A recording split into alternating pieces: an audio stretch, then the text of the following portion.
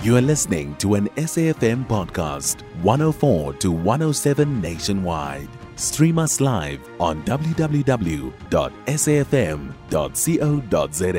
or via the SABC Plus app. SABC News, independent and impartial.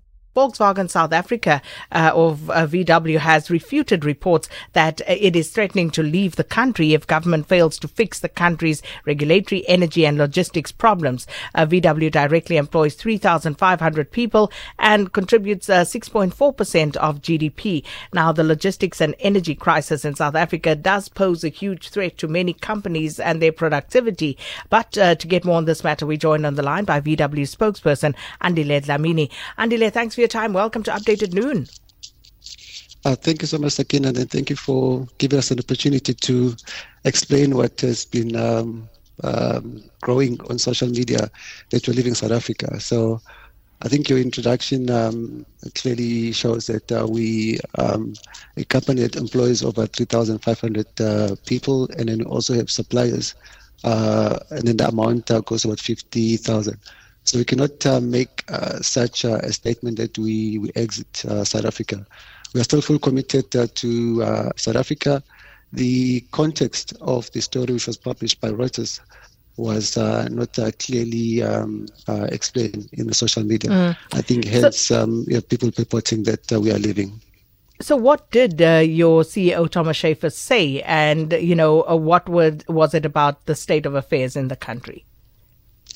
What he said was that he was very concerned, and he was our CEO for over 5 years. So what he said on Friday is not a new thing that he didn't say when he was here, that he was concerned about the cost of doing business in South Africa, especially if you look at the load shedding. And then ironically, he came to South Africa on Friday and then we were on stage 6. So he had to address our employees in a room at about 34, 35 degrees. So he also did express his concern about the logistic snails at the ports and then also the rail. It's costing us a lot of money to freight in parts from our European plants to be able to produce cars at Kariega. So you're concerned, but you are not contemplating leaving South Africa at the moment?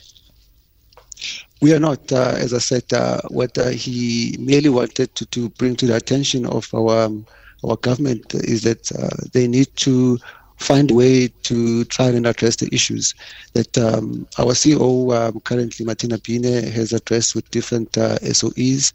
She's addressed also with different government departments. So it was more of a warning to say, please just listen to us, because for companies like Volkswagen and many other companies invested in South Africa, the cost of doing business has become very astronomical. So has VW done any assessment, Andile, or any evaluation of load shedding cost implications on VW's production? I can tell you now, without quantifying the numbers, this year alone, we've lost about 10 days of production. Fortunately, our business chamber in Nelson Mandela Bay has an arrangement with the local municipality that if we reach stage 5 and stage 6, that's the only time that you have load shedding. Even that time, we take a 24-hour voluntary day off, which means our employees will have to stay at home unpaid. Just to protect the plant. But that has helped us to some certain level, but we have lost over 10 days of production this year alone. And we're told there were reports that VW is planning to make some EVs in South Africa. Can you shed some light on that for us? We are not ready to make EVs. There are a number of things that need to be in place, and then we first need to have the policy from government. We also need to have the market where consumers are able to afford buying EVs. And also if you have load shedding, and then people will not really commit to buying EVs because they might be worried about where to charge their cars. So that's something that if it happens, it will only happen in the next decade. For now, we will continue building what we call internal combustion engine cars, our Polos and the Vivos, for the foreseeable future. Andile Dlamini, thank you so much. Head of Communications at VW Group SA. They are concerned about some of the issues, but not leaving South Africa.